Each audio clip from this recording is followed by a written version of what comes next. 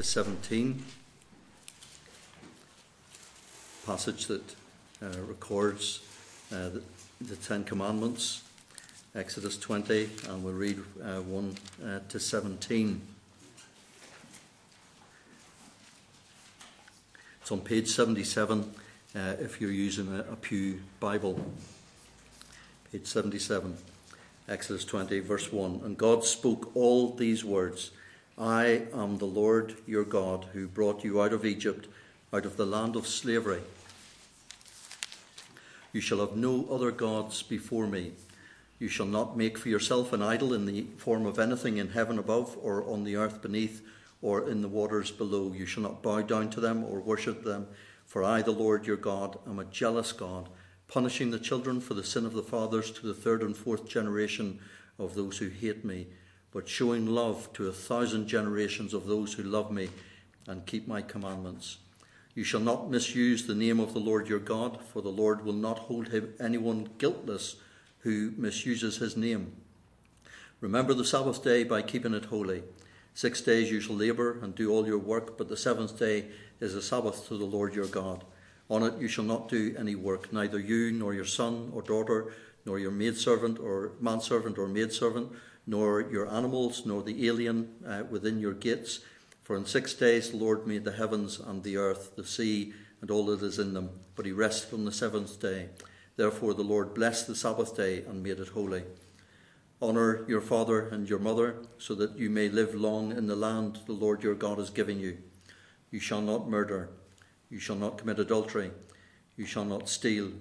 You shall not give false testimony against your neighbour. You shall not covet your neighbour's house. You shall not covet your neighbour's wife, or his manservant or maidservant, his ox or donkey, or anything that belongs to your neighbour. We end the reading there.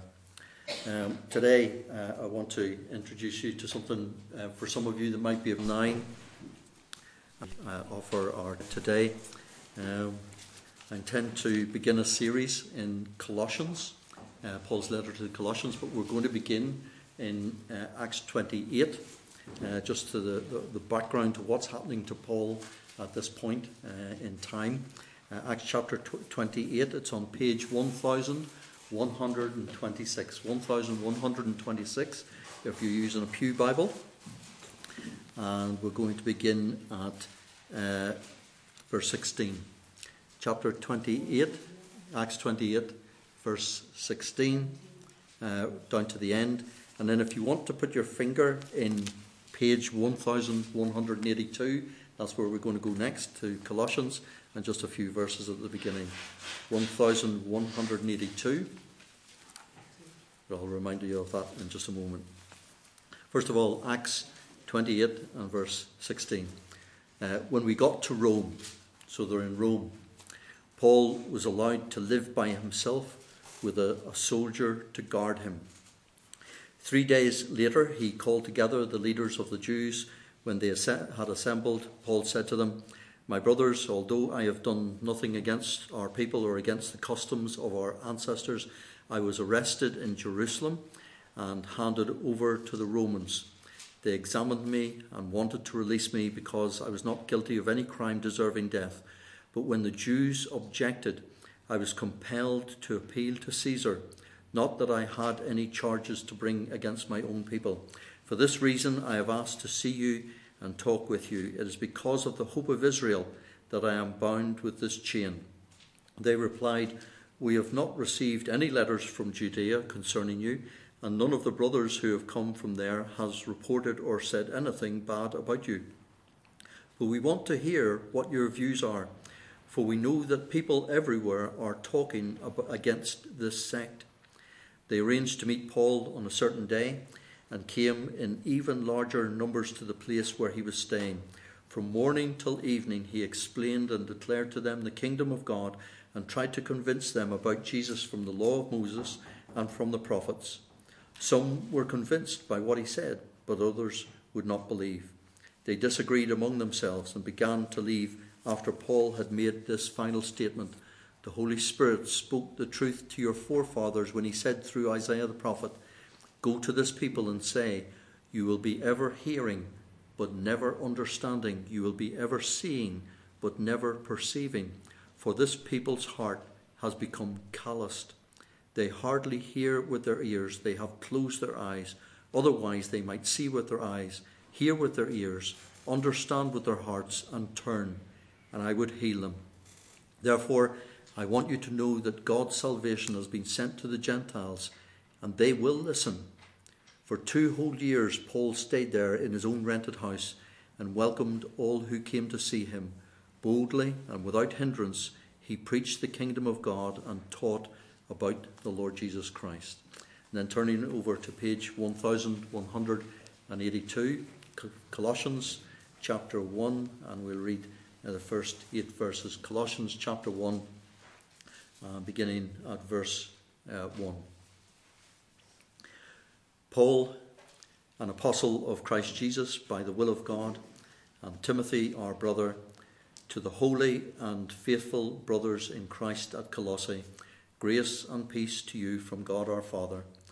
We always thank God, the Father of our Lord Jesus Christ, when we pray for you, because we have heard of your faith in Christ Jesus and of the love you have for all the saints, the faith and love that spring from the hope that is stored up for you in heaven, and that you have already heard about in the word of truth, the gospel that has come to you.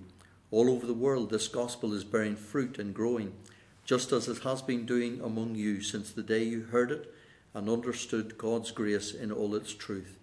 You learned it from Epaphras, our dear fellow servant, who is a faithful minister of Christ on our behalf, and who also told us of your love in the Spirit. Amen. May the Lord bless to each and every one of us the reading and hearing of his own word. Our third singing each Lord's Day. The Apostle Paul tells us in 2 Timothy chapter 3 verse 16 that all scripture is given by inspiration of God. It's given by inspiration of God. It is God breathed. The Apostle Peter in 2 Peter 2 verse 21 tells us that holy men of God spoke as they were moved by the Holy Spirit. They didn't speak their own words, their own ideas, their own thoughts. They spoke as they were moved by God's Holy Spirit. Holy men, men like Matthew, Mark, Luke, John, Paul, James, Jude, men who wrote the Gospels and the letters which make up our New Testament. They were holy men. Now, this word holy has the idea of being set apart. They are separated unto God. And it's a term that's not only applied to these men who recorded the scriptures for us. This term holy is referred to anyone who puts their trust in the Lord. We are holy. It's not because we're better than anybody else, but because we are separated unto God. God has called us out of darkness, out of evil, out of sin, and brought us into his own kingdom. We are set apart. We are separated unto God. So these men are holy men, but they're not supermen. They're men just like us, but they're set apart to God, just like we have been if we have trusted in the Lord Jesus Christ. So they're not. There's nothing spectacular about them, nothing strange about them. They're not men who are living immune to real life, the troubles and suffering of life. They're not writing from some ivory tower. They're ordinary men. Matthew was a tax collector, somebody who was despised, who was hated by his own people because he was working for the Romans. Mark, also known as John Mark, the cousin of Barnabas, was a man who at the beginning failed in the ministry. He abandoned Paul. He went off.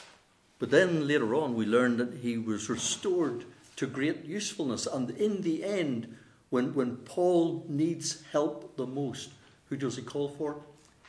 Calls for John Mark. Luke, a Gentile background. He was a complete outsider. John, where does he end up? Cut off, exiled in Patmos. James, the brother of Jesus. It seems to be that when Jesus was alive, that his brother James was an unbeliever. He didn't trust in Jesus. He didn't believe what he was saying. Peter denied him 3 times.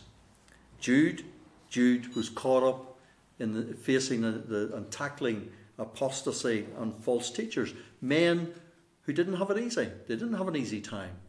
Just ordinary men. Paul, a man who once despised Jesus so much, despised his followers, that he sought to crush them and to do away with them. He was a man who came to love Jesus and sought to persuade others to follow him. And at the end of his life, or towards the end of his life at this point, where is he? He's not sitting in an ivory tower writing helpful letters to congregations. He's in prison. He's in prison. Real men, real situations, no ivory towers. This man, Paul, is in prison. And at this point he writes, there's a prison period. After his 2nd and 3rd missionary journeys, this is when he's arrested in Jerusalem, and he eventually ends up in Rome. And he writes 4 letters during this time of captivity in Rome. He is released at the end of that. There's a time of release, and then he's brought back to prison again in Rome, and he writes to Timothy. But if you look up the prison letters of Rome, they usually say these 4, and to Timothy is a later one. The 4 prison letters that he writes are Ephesians, Colossians, Philemon, and I'm not doing them in sequence because Ephesians, Colossians and Philemon form a part of a group, and then there's Philippians. Ephesians, Colossians, Philemon and Philippians. But as I said, our focus today is Colossians, and we're looking at it by way of introduction. I was never interested in history at school.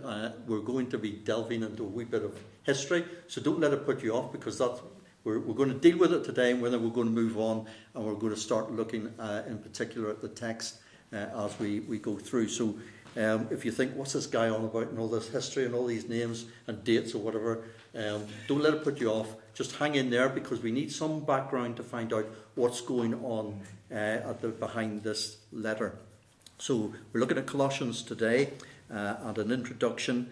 And if you want to think about, well, what is the book of Colossians all about? And it's all about Jesus Christ. Jesus Christ. And that's what we want to focus on in the weeks that we're together, is thinking and focusing on Jesus Christ. It's about the preeminence of Christ, because these believers in Colossae were starting to let other things creep in and take the place of Christ in their lives. Now, as I said, he was in prison. There's actually 3 stages in which Paul is imprisoned, or as we learn from what we read there in Acts 28, he's actually under house arrest. So there's a bit of flexibility there, where he is allowed to receive guests. He's able to talk to them. It says that they were with him from morning to evening, and he was explaining to them from the scriptures about Christ. So he's under house arrest. The difference is when he is after his release, and then he's arrested again, that final imprisonment is a completely different situation. He's in a dungeon. He's locked up. He's cut off. Completely different situation. So there's 3 periods to this actual imprisonment period. First of all, he begins in Ephesus when he's arrested. He spends time in Ephesus for about 3.5 years. You can read of that in Acts 19, Acts 20. He's then moved on to Caesarea on the sea, and he spends 2 years there in forced confinement. Acts chapter 24. And then he's moved on to Rome, and that's where we meet him here in the letter to the Colossians. He's under house arrest, and we read the passage, Acts 28, verses 30 to 31. So these 4 prison letters were written during this time in Rome. Ephesians, Colossians, Philemon, and also then Philippians. Now the first three, and this is why I've grouped these three together, Ephesians, Colossians and Philemon, they have a number of various links and connections between them. There are similarities between these three letters. So it's believed that these three letters were probably written around about the same time, and indeed when they're delivered, they go out at the same time. So they were written at a similar time, around the same time, and it's thought it was probably at an earlier point during his imprisonment. Philippians doesn't have those same links and connections with the other three, although it was written in prison in Rome, and it was probably written at a later point in his imprisonment. So Philippians has no personal references that would link it to the other three, apart from one mention of Timothy. So here's Paul in Rome. He's under house arrest. There is some degree, he talks about being in chains, but there is some degree of flexibility. He is allowed to receive visitors and he's able to speak to others. So he's writing to the Colossians from Rome under house arrest. At the end of the letter, Colossians 4 verse 18, what he says? He says, remember my chains. Remember me. I'm here in prison. Remember me, my chains. So just for our introduction today, we want to look at the first two verses. Paul, an apostle of Christ Jesus by the will of God, and Timothy, our brother, to the holy and faithful brothers in Christ at Colossae, grace and peace to you from God our Father. And in this opening greeting, Paul mentions this companion, Timothy, our brother. And Paul probably first met Timothy in a place called Lystra, which was during his first missionary journey. Acts chapter 14 verses 8 to 21 tells us about that. So the first time that Paul goes out on a missionary trip, he goes to a place called Lystra, and he meets with this man, Timothy, a young man. Then on his second, he goes back, then he goes out on another missionary journey, and what they do is they revisit the places that they'd been to on the first missionary journey. They revisit the works that had been established on the first journey. And Paul, once again, meets Timothy, and it seems to be that things have been starting to happen in Timothy's life. Paul has Timothy circumcised since his mother was Jewish, although his father was Greek. Acts chapter 16. In Acts 16, in the first three verses, it says that Timothy was well spoken of by the brethren. Here's a man that seems to be growing spiritually. And then what happens? Timothy joins Paul for the rest of his second missionary journey. So he comes alongside Paul and begins to work with him. What do they call it? Short-term service? Well, this was no short-term service. He committed himself to working alongside Paul, and he joins him for the rest of that secondary missionary journey. On Paul's third missionary journey, Timothy was listed as one of Paul's helpers at Ephesus. Paul then sends Timothy and another man called Erastus. He sends them out on this third missionary journey to go to Macedonia from Ephesus. Acts 19 verse 22. Paul stays in Ephesus. And what's significant, Ephesus is just down the road from Colossae. And Paul stays there. He stays in this area for some time. And it could be, while he's there, that it was a trading city, commercial city, people coming and going from all over the place, that perhaps people had come from Colossae and heard Paul and been affected by the message, converted, and went back to Colossae, and things begin to happen back in Colossae. But at this point, Timothy's sent off with Erastus to Macedonia. So they break company at that point. Timothy isn't mentioned again when Paul goes back to Jerusalem at the end of the third missionary journey.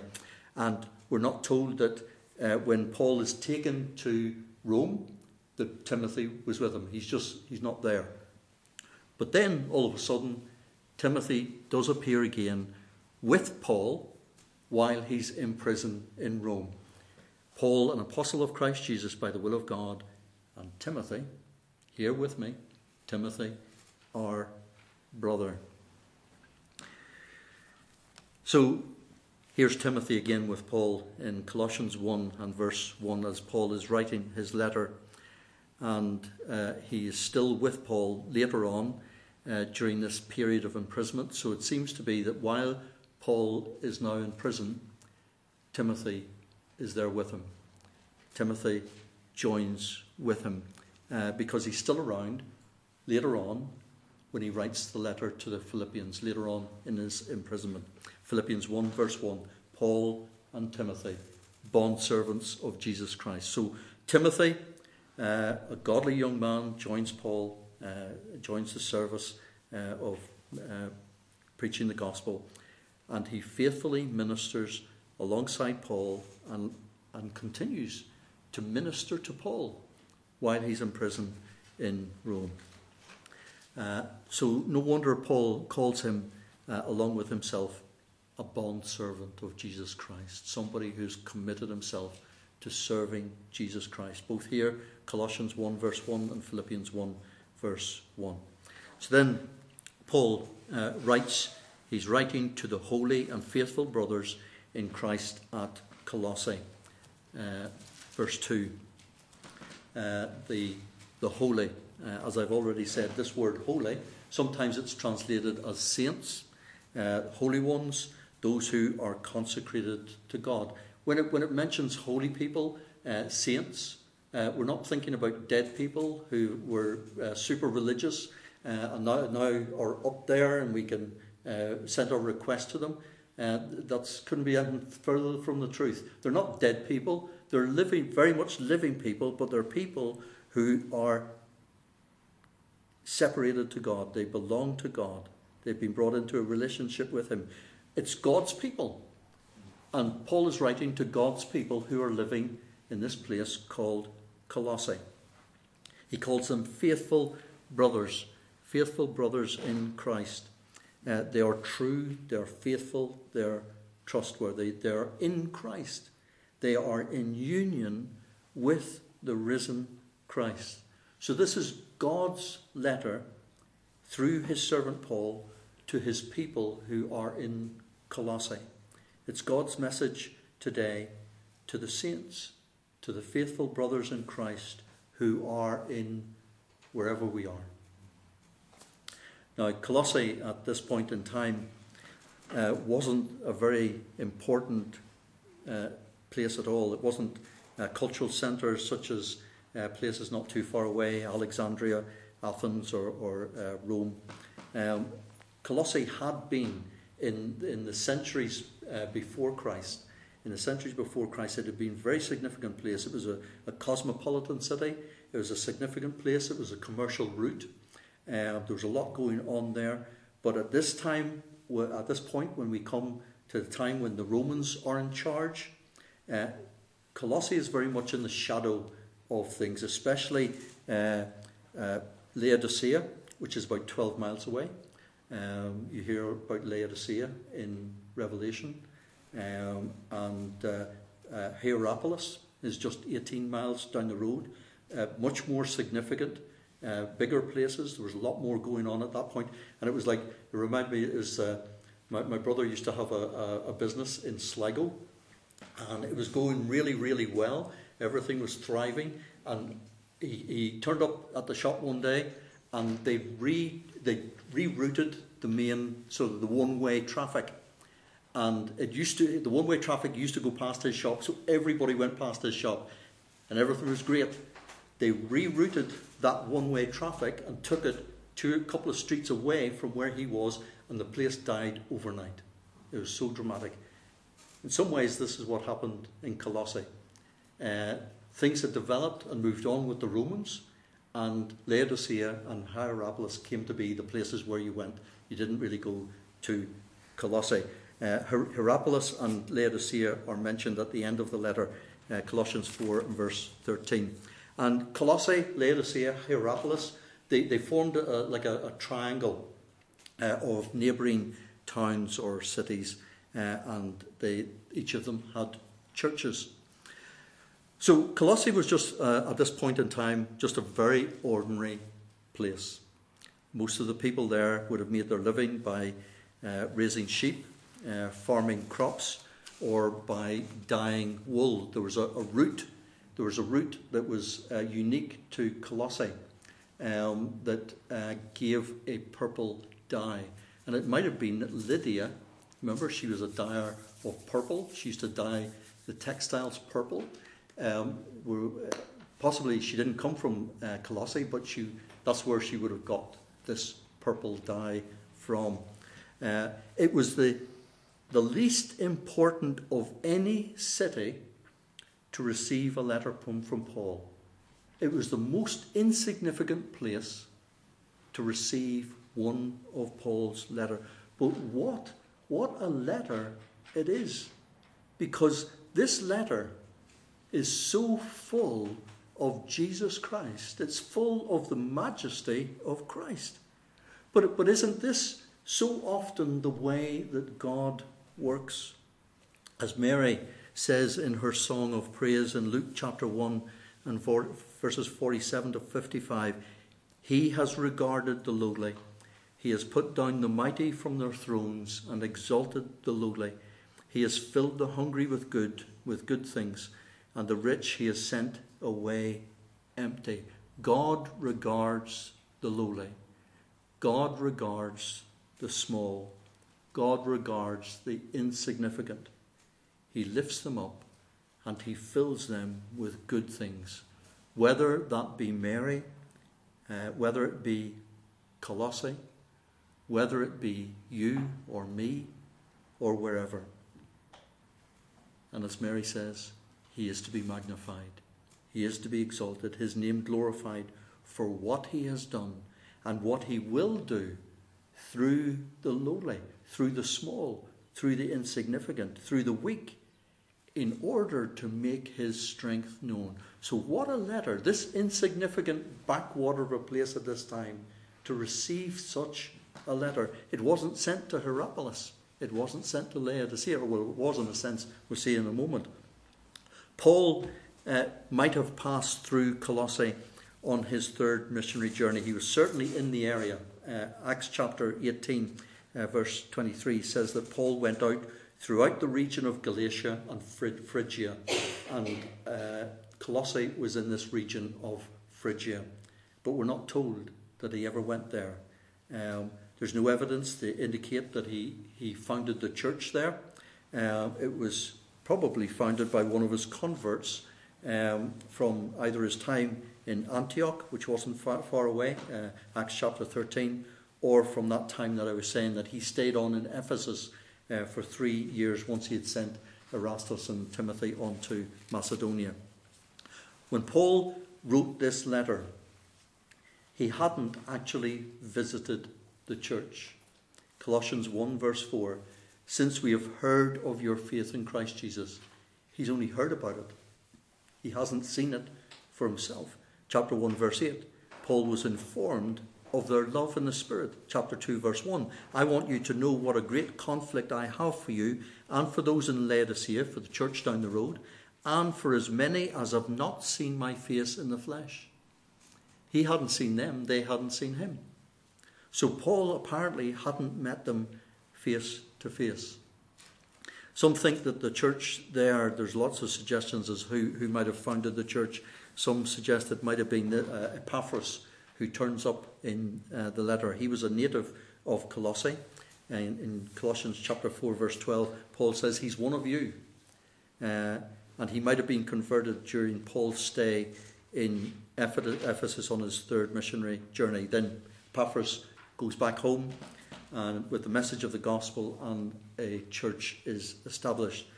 Epaphras is mentioned throughout the letter, chapter 1 verse 7, chapter 4, verse 12, as a dear fellow servant. He's also mentioned as a bond servant of Christ, just like Paul, just like Timothy, somebody who wants to serve the Lord.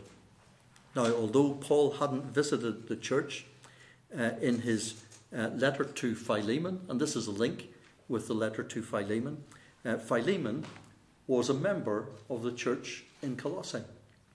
Paul says to Philemon, when he sends his letter to him, he says that he hopes to go to Colossae. Philemon verse 22, prepare a guest room for me, for I trust that through your prayers I shall be granted to you. Get the room ready, get the clean sheets on. I hope that I will be able to visit. So, a bit of the background to Colossae and some of the people that are mentioned in the letter. What's the purpose of the letter? Why did Paul write this letter to the Colossians? Well, while he's in prison in Rome, Paul was visited. Timothy's there with him, but he's visited by this man Epaphras, who's come from Colossae, travelled to Rome to meet with Paul. So at this point, Epaphras is with Paul in Rome, and Epaphras tells Paul of what's going on in the church. He brings him a report of what's going on there, the spiritual state of the church. Colossians 1 verse 4, Epaphras tells Paul of their faith in the Lord Jesus Christ, their love for all the saints, for their love for the people of God. Chapter 1 verse 8, their love in the Spirit. Chapter 2 verse 5, Paul learns of their good order, their steadfastness of faith in Christ. So there's many good things that he hears about what's happening in the church, but there are also things that are of great concern to him, because Epaphras tells him that some false teaching has begun to infiltrate the Colossian church. Chapter 2 verse 4, now this I say, lest anyone should deceive you with persuasive words. They were being persuaded in a different direction.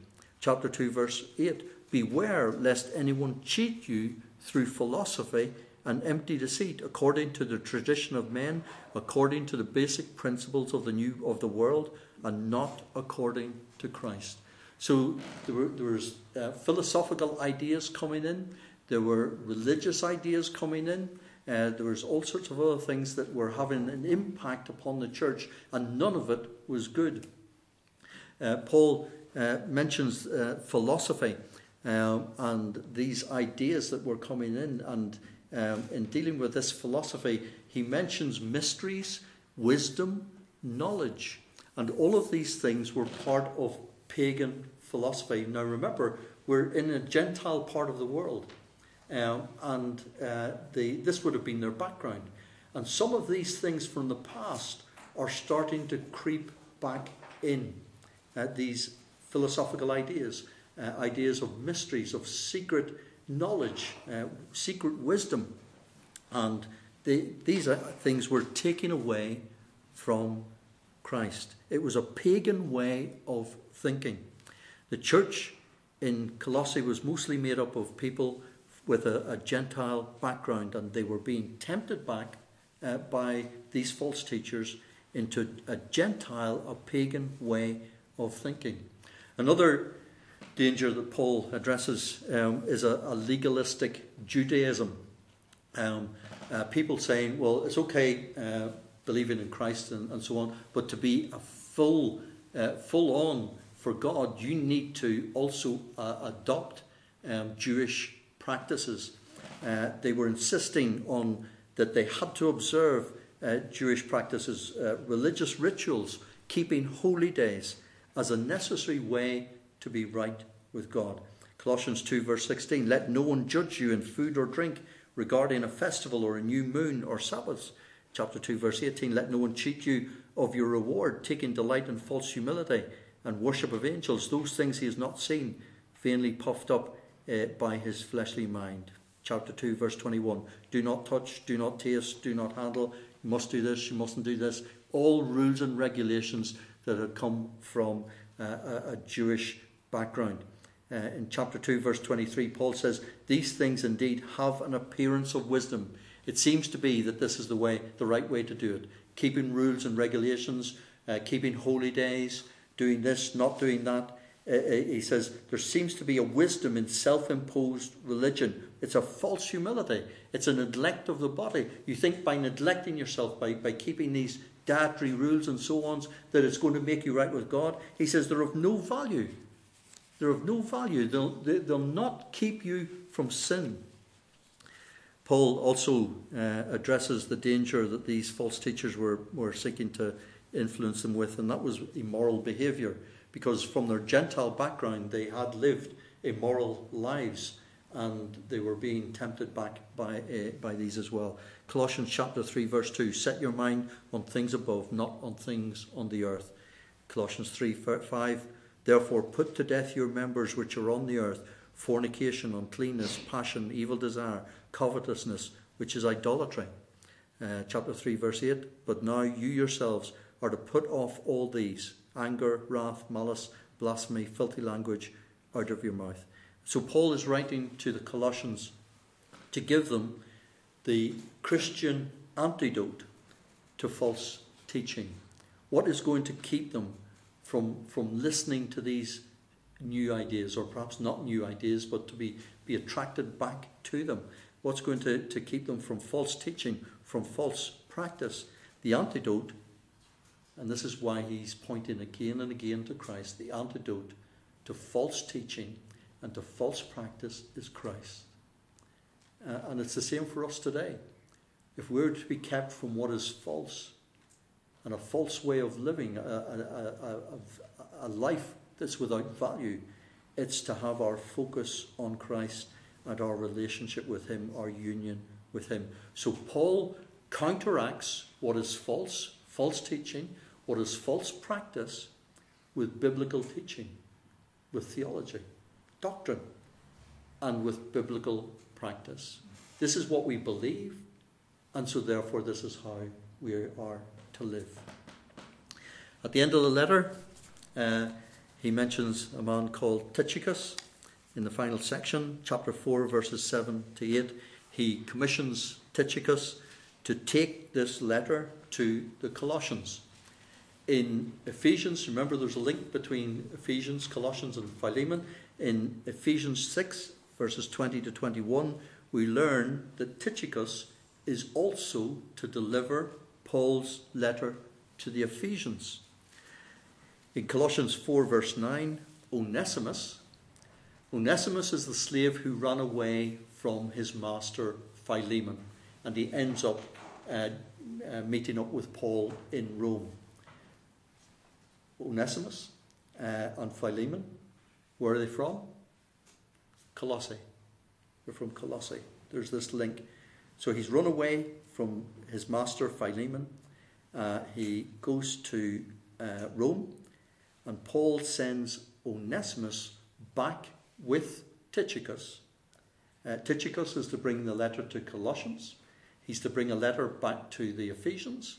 And Onesimus is to bring a letter back to his master Philemon. They travel back together.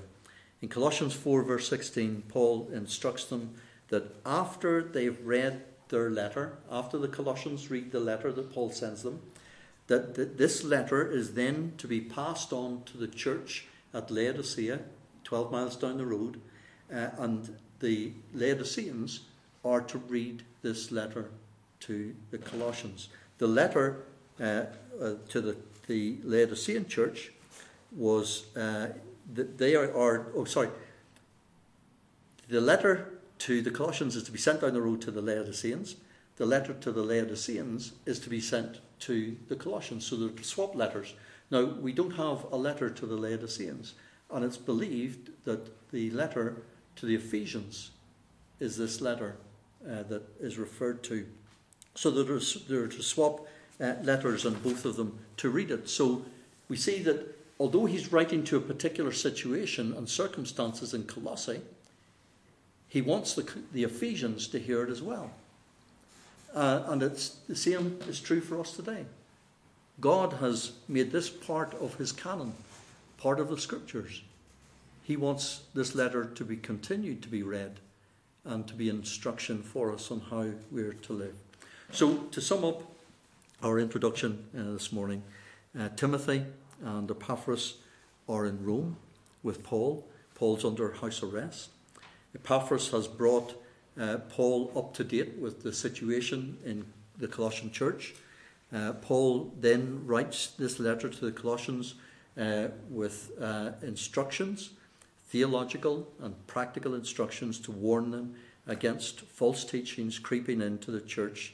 These philosophies, their legalism, and against a return to old pagan ways to living. And Paul's answer to their problem, and it's the answer to our problems today as well, is a proper understanding of who Jesus is, what Jesus has done, and what we are now to be in union with him. So as we come to the letter to the Colossians and learn afresh who Jesus is, who we are in him, may our theology, what the Lord teaches us, inform and direct our practice, how we live in a way that will exalt Christ and glorify his name. I'm not actually here next week. I'd already been booked for somewhere else, but God willing, I'll be with you in 2 weeks' time, and we'll start into the meat and the treasure that is the letter to the Colossians. We'll have a short time of prayer. I think we've got